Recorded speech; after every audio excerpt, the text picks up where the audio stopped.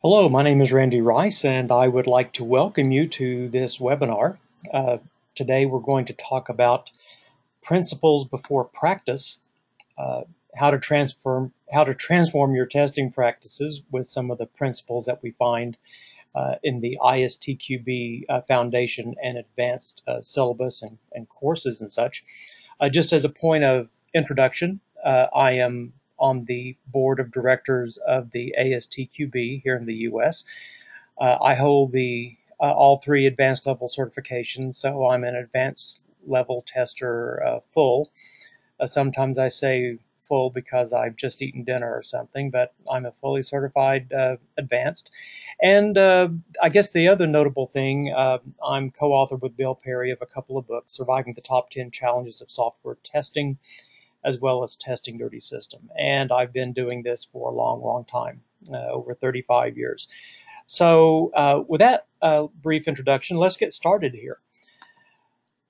Actually many years ago, not a few, time flies when you're having fun, I guess, but I recall someone telling me that if they wanted to teach me how to wash dishes, they could go through and show me how to wash every conceivable type of dish, all the way from plastic dishes to plastic cups and crystal and coffee mugs and all of this. And each type of dish would have some variation to it. You know, there are some pots and pans that you have to be very careful how you clean.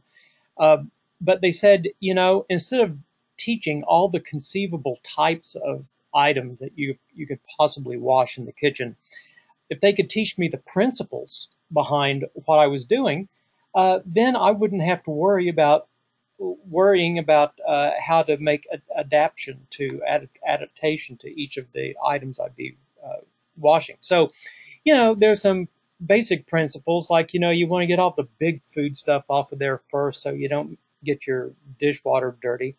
And another thing is you want to clean the messier things last. So once again, you don't get the dishwater dirty.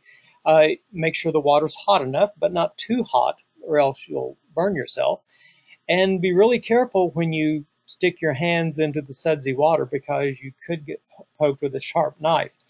And those are just off the top of my head, a few of the biggies. If we think about testing, we also have some principles that you can fall back on. Like, it's good to take some sample tests early in the testing effort to kind of find out where the big problem areas might be. And when we first start testing something, you don't want to do the most complex things first. Do the simple things first to get your bearings. You're getting used to the system, to each other, and so forth. Also, you want strong tests for sure, you know, to make sure that we find the defects. But if you make every test strong and intense, then you're probably not going to have time to finish the test. Also, I think we've learned that early testing is good. However, if you test too soon, you may be actually testing too early because things aren't ready yet for testing. And at that point, all you're doing is kind of like staying busy. So, some other questions that I hear testers ask a lot in the courses that I teach and as I consult is, well, how do we know which tools to use? And it's not just the brands of the tools, but it's how do we know what types of tools or which types of techniques are best for a project? And how do we adjust the tools and techniques? Now, for those of you who are foundation level certified and uh, higher, you'll know that these are some of the learning objectives that we have in the courses and in the syllabus. Because the idea here is not only do you learn about these things, but you learn when to make adaptation to certain situations. However, this is where people tend to struggle. And one of the things that I've observed over the years is that we have this expectation that we can ourselves go with, to the table with a little knowledge, or maybe take a team uh, of maybe recent college grads or something with little or no knowledge, and within a week transform these people into great testers. And we know it doesn't work that way. Okay, that's a pretty unrealistic expectation, is to go from no knowledge to even any level of mastery.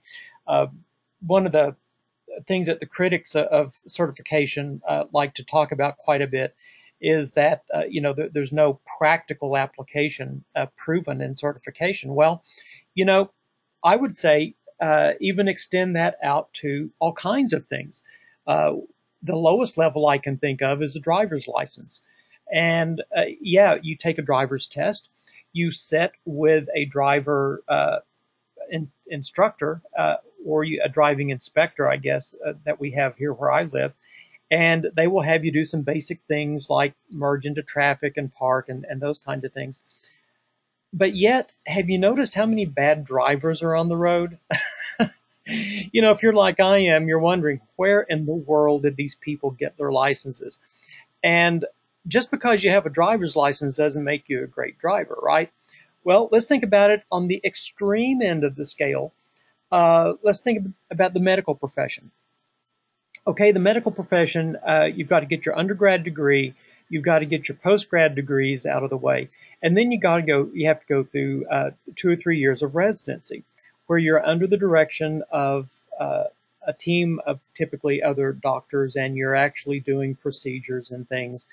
Um, but you know what? At the end of the day, when you get your medical degree and you're able to hang your shingle out, as they say, there are still some really, really good doctors and some really, really bad doctors. Okay. Competency does not come through even actual practice under the hands of a skilled master. It's still up to you to be able to show these things. Now, the realistic view of what we're talking about here, going from no knowledge to mastery, is you're kind of going step by step. And I think you can probably relate to this, that you'll find in your own personal career, the longer you do things, the better you get, and you kind of feel like you reach these levels of competency. However, you may experience a point where you take this thing, you might think of it as the dip, where you're good at something, but then you kind of have a setback. Uh, and you realize that, hey, the things I was doing before, they're not working now. And so I have to relearn some things or learn some new things. And I may go even through cycles of this.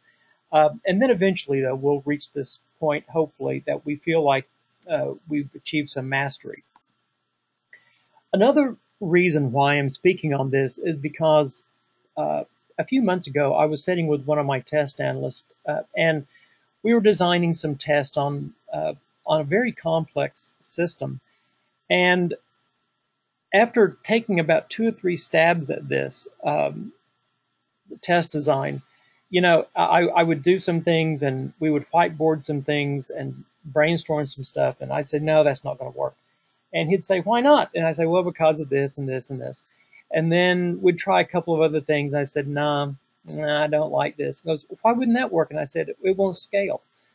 And so it made me realize that testing is a very nuanced kind of thing.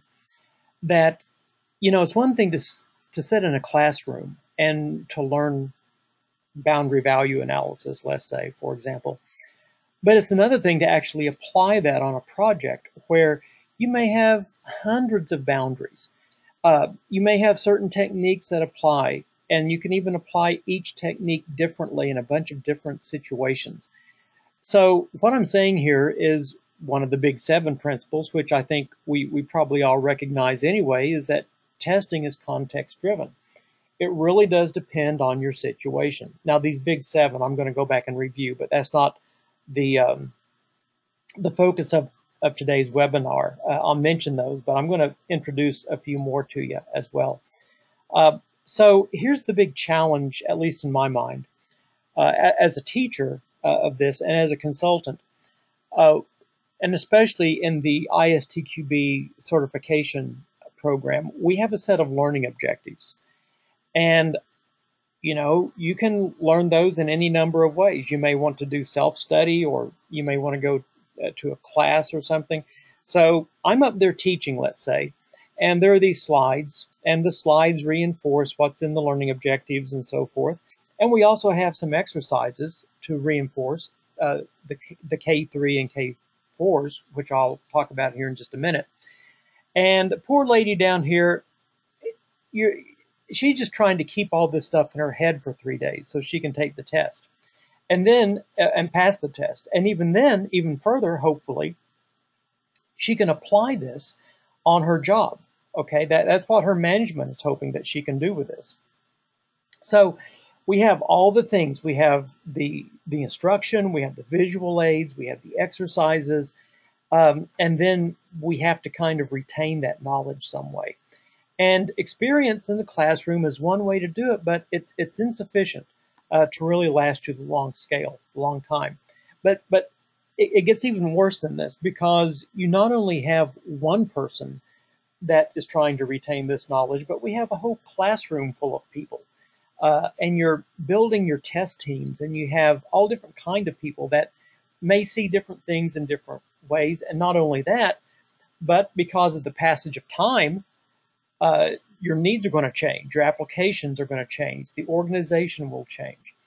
And so it's not just a really smooth road. It's not where, you know, I can even go up there and teach you how to wash the dishes, so to speak. But you have to learn yourself. What is it that allows me to adapt to different situations and to apply that into knowledge and something that we can tangibly see on projects? Now, for those of you, once again, who have gone through any level of certification, this will look familiar to you. These are the lowest four levels of Bloom's taxonomy for learning. And it goes from K1, where you're remembering things. This is the easiest thing, actually. Like what is a defect? What is a failure? That kind of thing. But then a K2 level is to understand the principles, the theory, the concepts behind things so that you're able to explain and you're able to understand things like why is a failure not necessarily a defect. And then at level 3, you get into the application level where you're able to do the things. These are the practices that I'm talking about here, that you can actually do what is taught at the conceptual or the factual basis. And then K4 is the highest, where you're able to assimilate things and analyze things, and you're able to make a reasoned judgment, for example, of why one level of coverage is stronger or weaker than another type of coverage. Now, to be able to do that, though, you have to understand the concepts. You have to understand what's going on at K2. Now, the seven general principles that we have in the certification, uh, these are in the foundation level. They're one of the very first things that you learn in the classes. Things like testing shows the presence of defects, but doesn't show the absence of defects. So that's why we can only speak to the things that we've seen. Also, another one would be exhaustive testing is impossible. Isn't it great that we have this one to fall back on? Because we do have people that expect that testers can find all the defects. And we know that there's just too many things to test that we just simply can't do that. Early testing is good. Defects tend to cluster. The pesticide paradox is that your tests grow weaker over time, simply because the more you perform a test, the more defects you find, and then eventually you found just about all the defects that test can find. It's like a antibiotic or a pesticide. They grow weaker because the things we're dealing with tend to be eradicated, and the survivors in the real world breed stronger offspring. Now, in the defect world, they don't breed, thankfully, but we start finding that different classes of defects are found with different methods. We mentioned one about context dependency of testing, and there's also this absence of errors fallacy, which I always thought was a little unusual in the mix there, but it is true that even if you did have a defect-free product, if it was unusable, it doesn't really do you much good. So those are the big seven, as I call them, from the foundation level syllabus. But there's a lot of other principles that are implied in the certification. One that I mentioned a couple of slides back there was that not every failure is a defect. you may expect to see something and see something differently, and you would record that as a failure, but maybe it turns out you're dealing with the wrong version of something in the test, or maybe the test data had some kind of problem with it or something. Another principle is that not every test can or should be automated. There are some things that you simply want to do manually, like acceptance testing and things like that. Also, test automation doesn't replace the need for manual testing. It doesn't replace people necessarily. It many times shifts the roles. And it doesn't matter how good your test is if you're testing the wrong version. That's why we have that little section on configuration management tucked in to the test management section there of the training. Now, you won't find these principles on this slide in the syllabus. You won't find these stated per se the way that I have. These are implied from the concepts that we teach in the certification. But you very well could have questions around these. Now, I got to make a correction of what I just said. You will find the first one. Not every failure is a defect. You will find that one stated pretty explicitly there. Um, but what we're really talking about here is understanding the principles so that we can take those principles and answer a question correctly. But even a bigger reason than that, so that we can apply the ideas on an actual project, and that we'll know how to do the things we need to do in testing, uh, because we've learned how to adapt them to our own situations. Now, I call this climbing K2. We have the picture of K2, the mountain. But what we're talking about is how do you climb this level of knowledge? Because this is the thing that people normally really dislike. It's very conceptual, it's very theoretical, and typically hands off.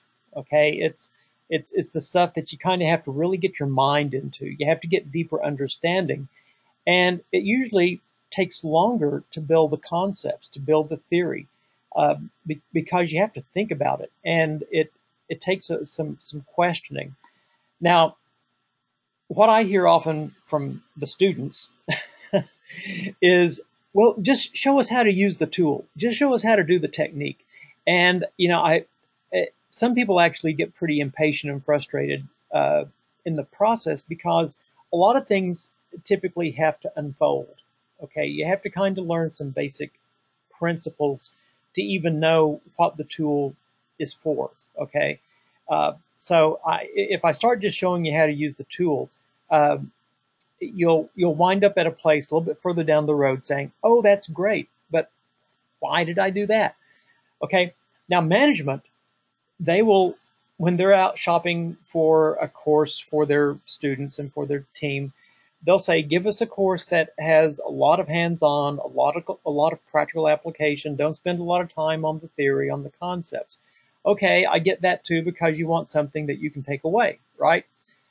Well, here's the problem, is that it doesn't take too long before you realize, like in a tool situation, that, okay, we learned how to use the tool, but how do you apply it to our stuff? We just learned on a case study. That's my point exactly.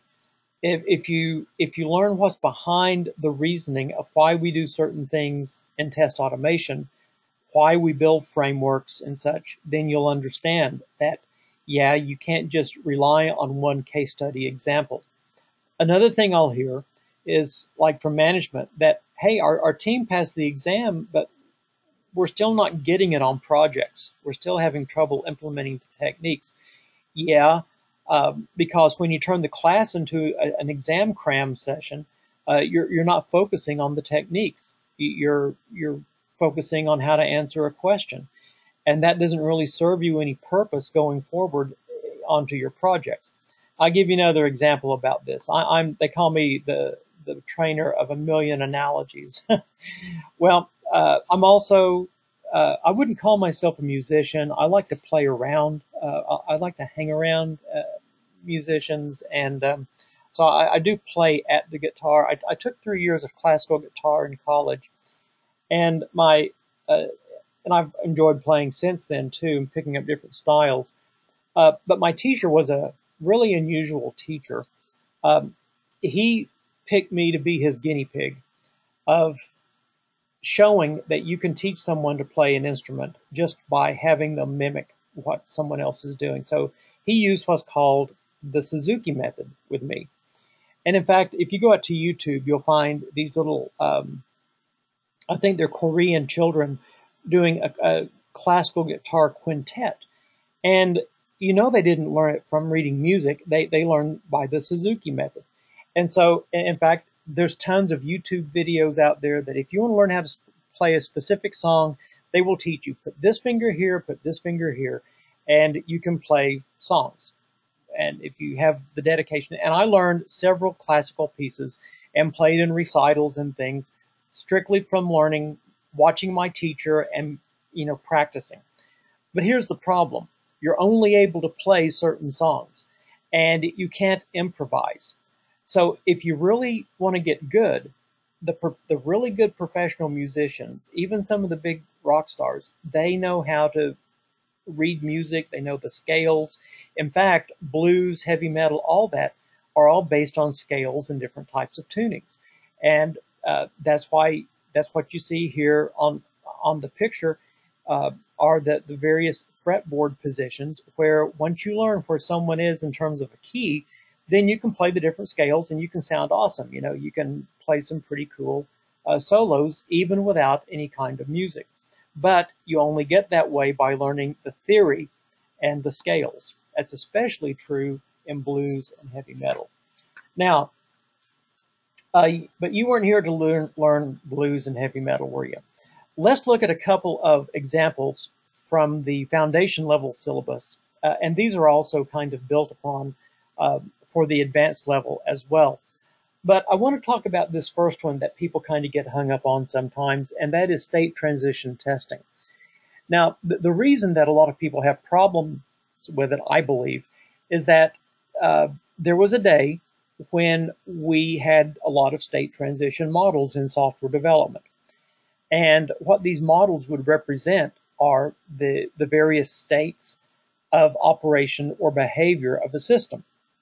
Now, the golden rule here is that you're able to identify uh, specific and a finite number of states of operation or behavior. Uh, this is one of those things where there's nothing else in the model that we have to worry about in terms of states. We can identify them all. And when we are able to identify all the states, then we can understand how to go from one state to the other. Those are the transitions. And so it came about a long time ago in the early 80s, probably. Um, I remember reading this from one of Boris Beizer's books, I think his first one actually, about state transition testing. And what you're looking for is uh, are the situations where the transitions are incorrect, where the model says you should go from state one to state two, but you're not able to. One of the most basic examples of this is normal operation and when you encounter an error. So think about this, like on a Windows-based system, you encounter an error and you have a big error box now in the middle of your screen. You can't do the same things when the big error box is in the middle of your screen than you can as you can in normal operation. So a couple of things we can look to see when the state behavior is incorrect and when the model also is incorrect. Now you can do this with interactive and transactional kind of applications like web applications and stuff, but you can also see this with batch applications as well because there's a lot of moving parts within the big black box of the batch application that we don't see that are still transitions of state. Now here's the thing. When you learn this in the class, you kind of get the impression, okay, here's another tool in my box and I can use it all the time. Well, you really can't use it all the time. It's not on the front line of testing, but if you can apply it, you can find some very interesting defects. Now, I'm going to show you an example. Oh, I have a question. Teacher, why do we need to know this? Oh, very good, Johnny. I'm glad you asked. Um, let's say that we're testing an application that has an undo function with it. Okay, So let's just say we're going to identify three states. Now, most of you don't get a model like this, I would suspect, because once again, uh, we do well to get even requirements documented, much less a state transition model. But let's say someone likes state transition diagrams and they drew this. So we have the edit state, like let's imagine we're doing something in Microsoft Word, okay? Um, and so we have this edit state where we're here creating our document and we do some things and we say, oh man, I don't want to add that table. I want to undo it. So we go to the undo state and then that pops us right back to the edit state. Okay, so we have transition one and transition two. Now, we have this weird thing here in the model that shows from the undo state, we can go to the save state. Now, is this possible? Some people will say no, because you can't hit save while you're in the undo state. Well, what if autosave kicks in? Hmm, that's interesting. Maybe we should have an autosave state. Okay, so maybe there's a problem with this with the model. But anyway, uh, let's tuck that in one corner of our mind. Uh, Now we can also go from the edit state, obviously, directly to the save state, and then back to the edit state when the save is done. But now let's think about something. Can we undo a save? Hmm, that's kind of interesting. So if we kind of look at all of this, we'll certainly want to test the edit functions, the undo functions, and the save functions. But the real key here is, do we want to try to test the transitions, like the edit, the undo, then the save? Is that really what that transition three is showing? Or the edit, the save, and then the undo, which is invalid according to the model, but perhaps the application can do it, and so forth. Um, we have other things down here that I've put, like an undo action without any edits. And all of these things we see down here, these are at the practice level. To be able to know if we can do these or not is really what we're trying to get to in our competence. Now, what you've seen here is a very simple state transition model. What would you do if you got one of these? Okay, and I don't even know if I would tackle this one or not. But let's say that you were dealing with a medical device or something that someone really liked state transition diagrams, or it was part of your toolkit for software development or something.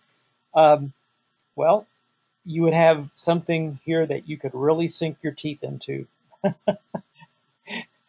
As I'm saying, I wouldn't get all that excited about testing this, but hey, this is how the software is modeled to behave.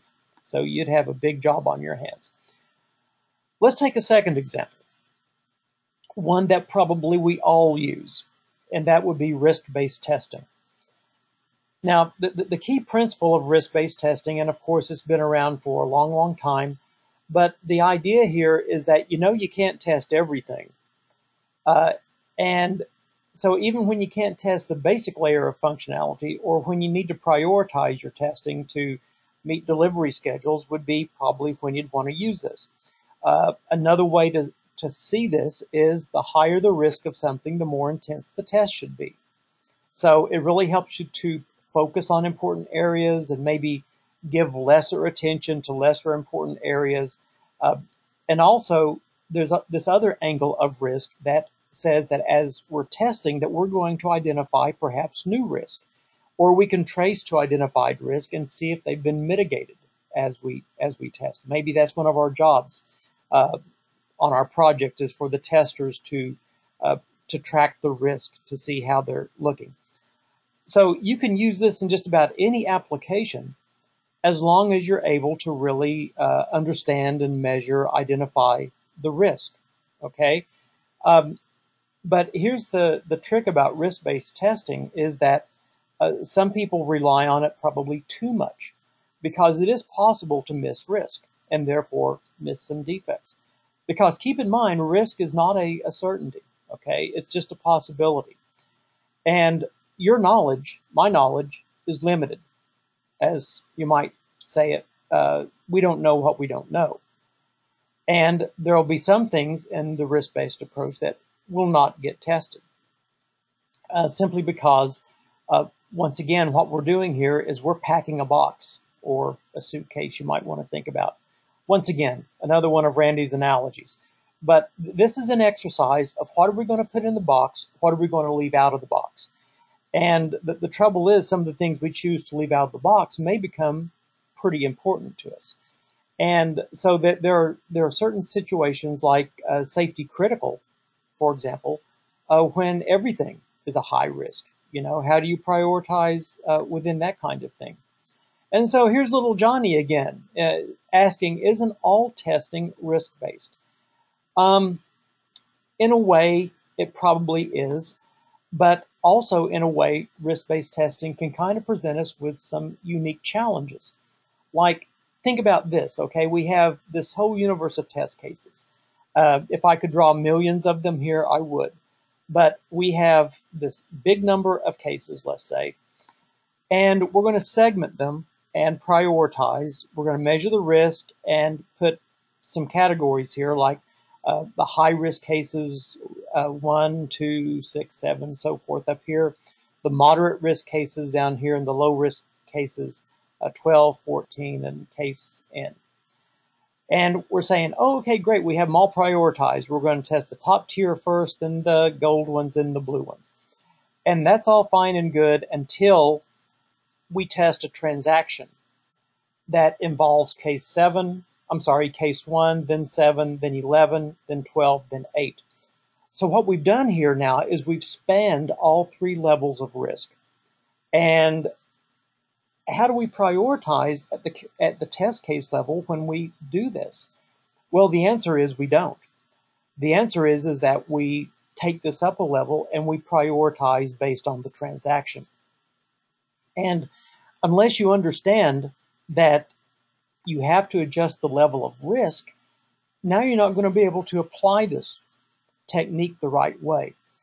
So we can apply this at the product level, at the project level. Oh, by the way, under the product risk, you'll see here that we can have these attribute levels of risk, like usability and performance and those kind of things as well. So there's various angles we can take on this. But what about the risks that never get resolved, the residual ones, or when everything is a high risk? Or maybe when the risks aren't all that apparent to us, or the project is changing all the time. Now, some people will use this as an excuse for reduced testing. And they'll say, well, we're just going to focus on the high risk. Well, then the question becomes, well, how are you identifying this? Or what about when the risks are difficult to mitigate and track? Maybe people raise the risk, but they're not very good at actually dealing with those risks. Now, we had a question come up in the webinar, or come up in the question window here about, are there any other ways to deal with this situation of when you know you can't test everything? And my answer to that is yes, there are. Like in the safety critical, when everything is a high risk, you want to start thinking about test optimization. Now, in test optimization, you have trade-offs. Okay, you're still not testing everything, but what you are doing is you're developing an intelligent subset. Now, there are some ways to do test optimization. Pairwise and orthogonal arrays are kind of like random ways to do it. And when I say random, you're just dealing with random pairings of things. In my experience, one of the best techniques I've used for this is cause-effect graphing. And in cause-effect graphing, it's kind of related to decision tables. You're testing related conditions, and you're eliminating the redundant ones or the illogical ones. Now, you're still not testing everything, though, right? You're taking some trade-offs here.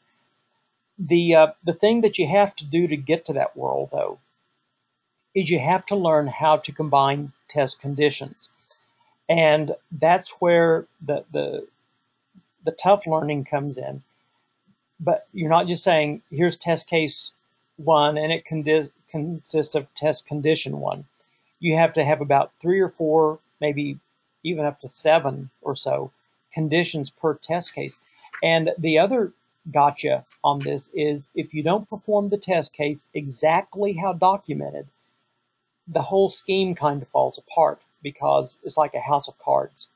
Okay, well, that was a great question that came in during the webinar. Now, here's a tip that I can kind of get you onto to help identify your practices.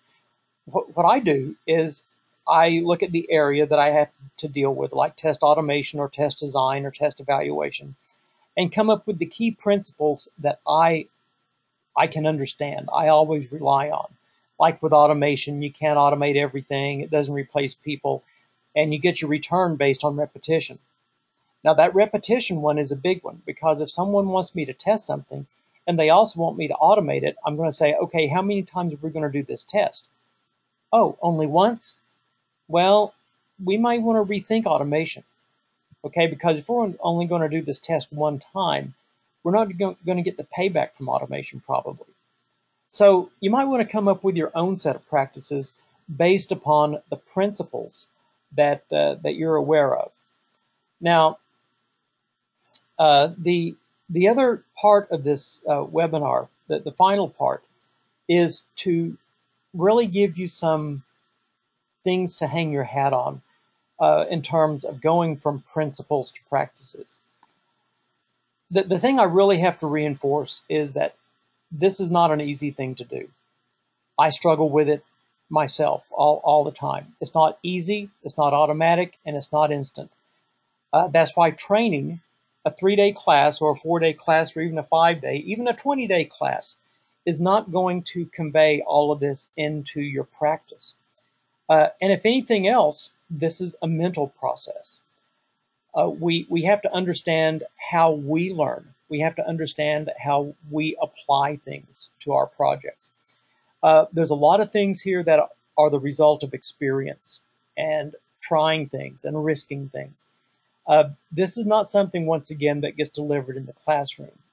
In fact, even mentoring and coaching can only help you by seeing blind spots. You know, you talk to someone who's a sports coach, for example, a golf pro or tennis pro or something.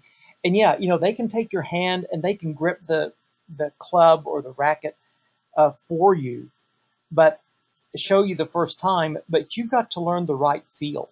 You've got to learn what's really right for you. So what really happens here is the instructor in the classroom says, okay, now here's how you do this technique. Meanwhile, you've got Harry on the front row saying, okay, I get it, but I'm not so sure if that's going to work around here. I think I like my way better. But then Harry's also thinking, however, I know that some of the things we're doing, they're not working. I need to improve my game, I think. Harry is the cynic in each of us, okay? And you know what? That's fine. Uh, as a teacher, I don't go in telling people that everything I know is going to work for them.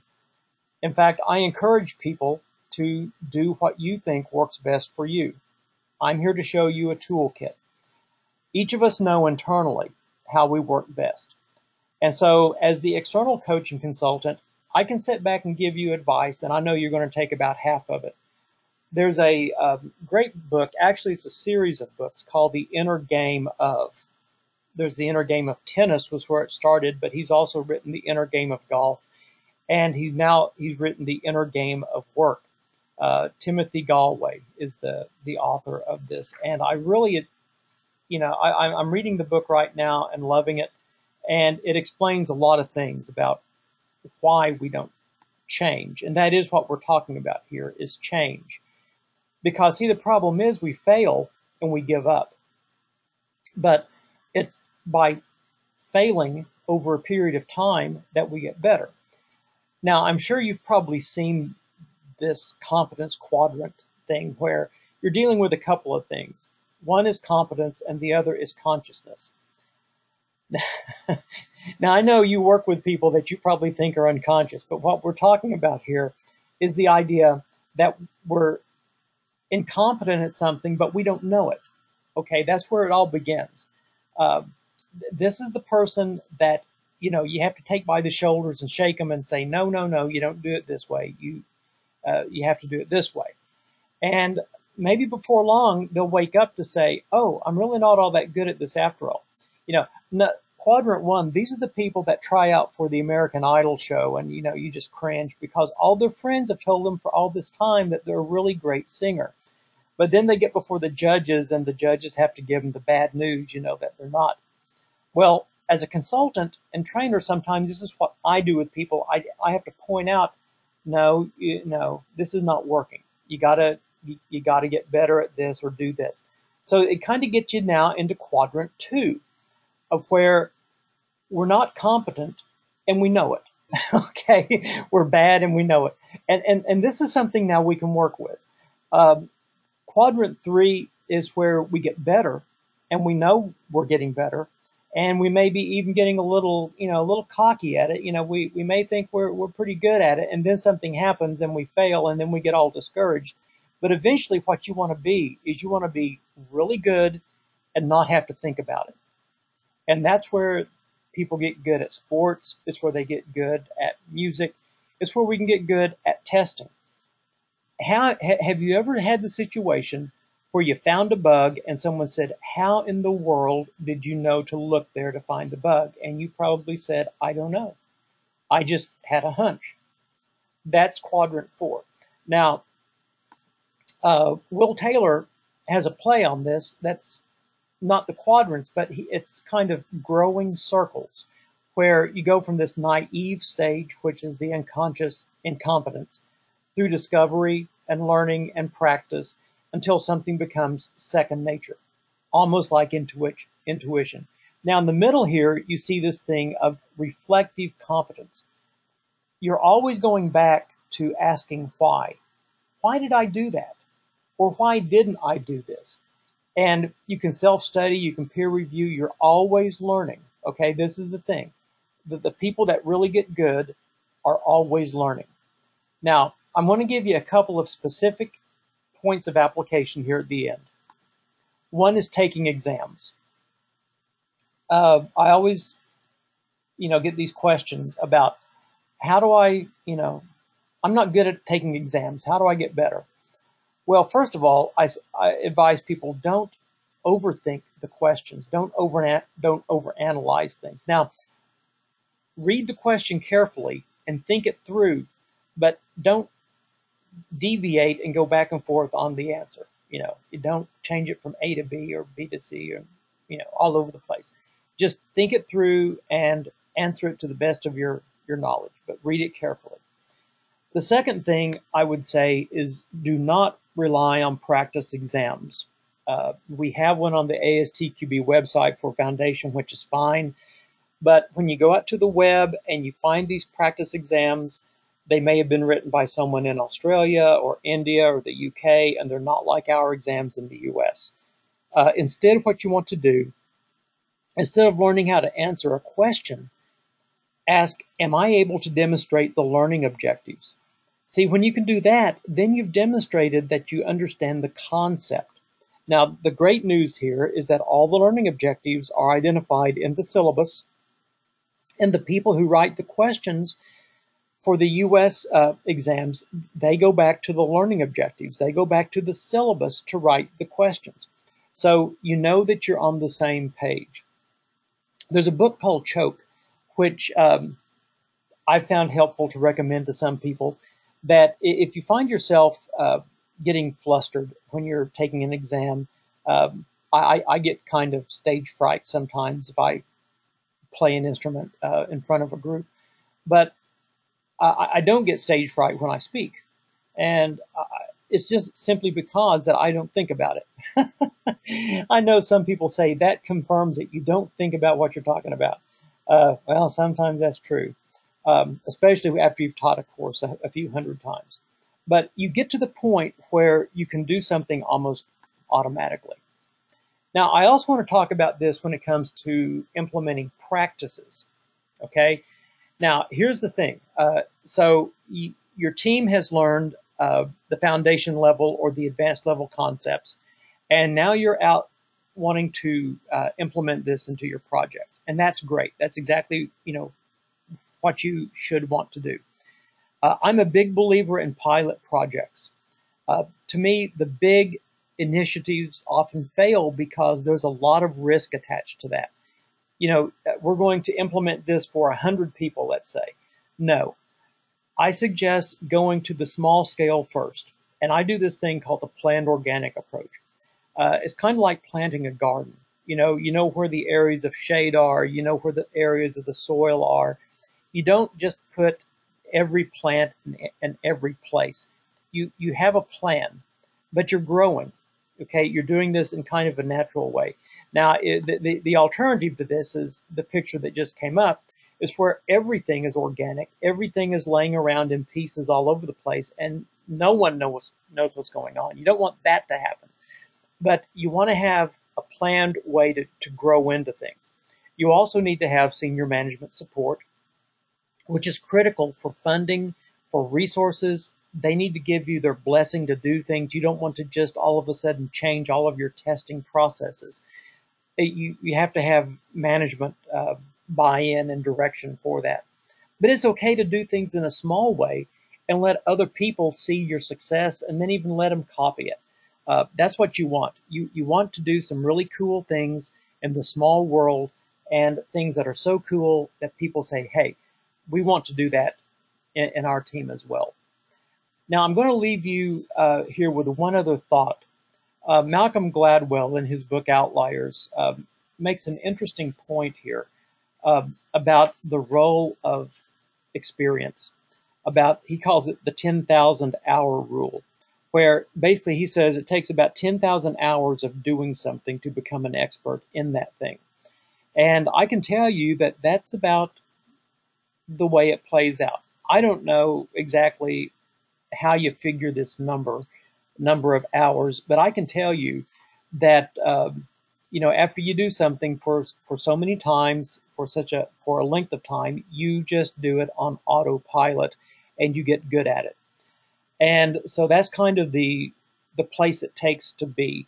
I think that's why people kind of go on 5 years experience kind of thing for testing. And now of course you may have 10,000 hours of experience in doing one thing, and so that's the only thing you can do. Okay, but anyway, I do think there's something to that. He gives examples in the book about how many gigs the Beatles played in Germany, before they ever became famous in the UK or the United States, which I think is kind of an interesting story as well.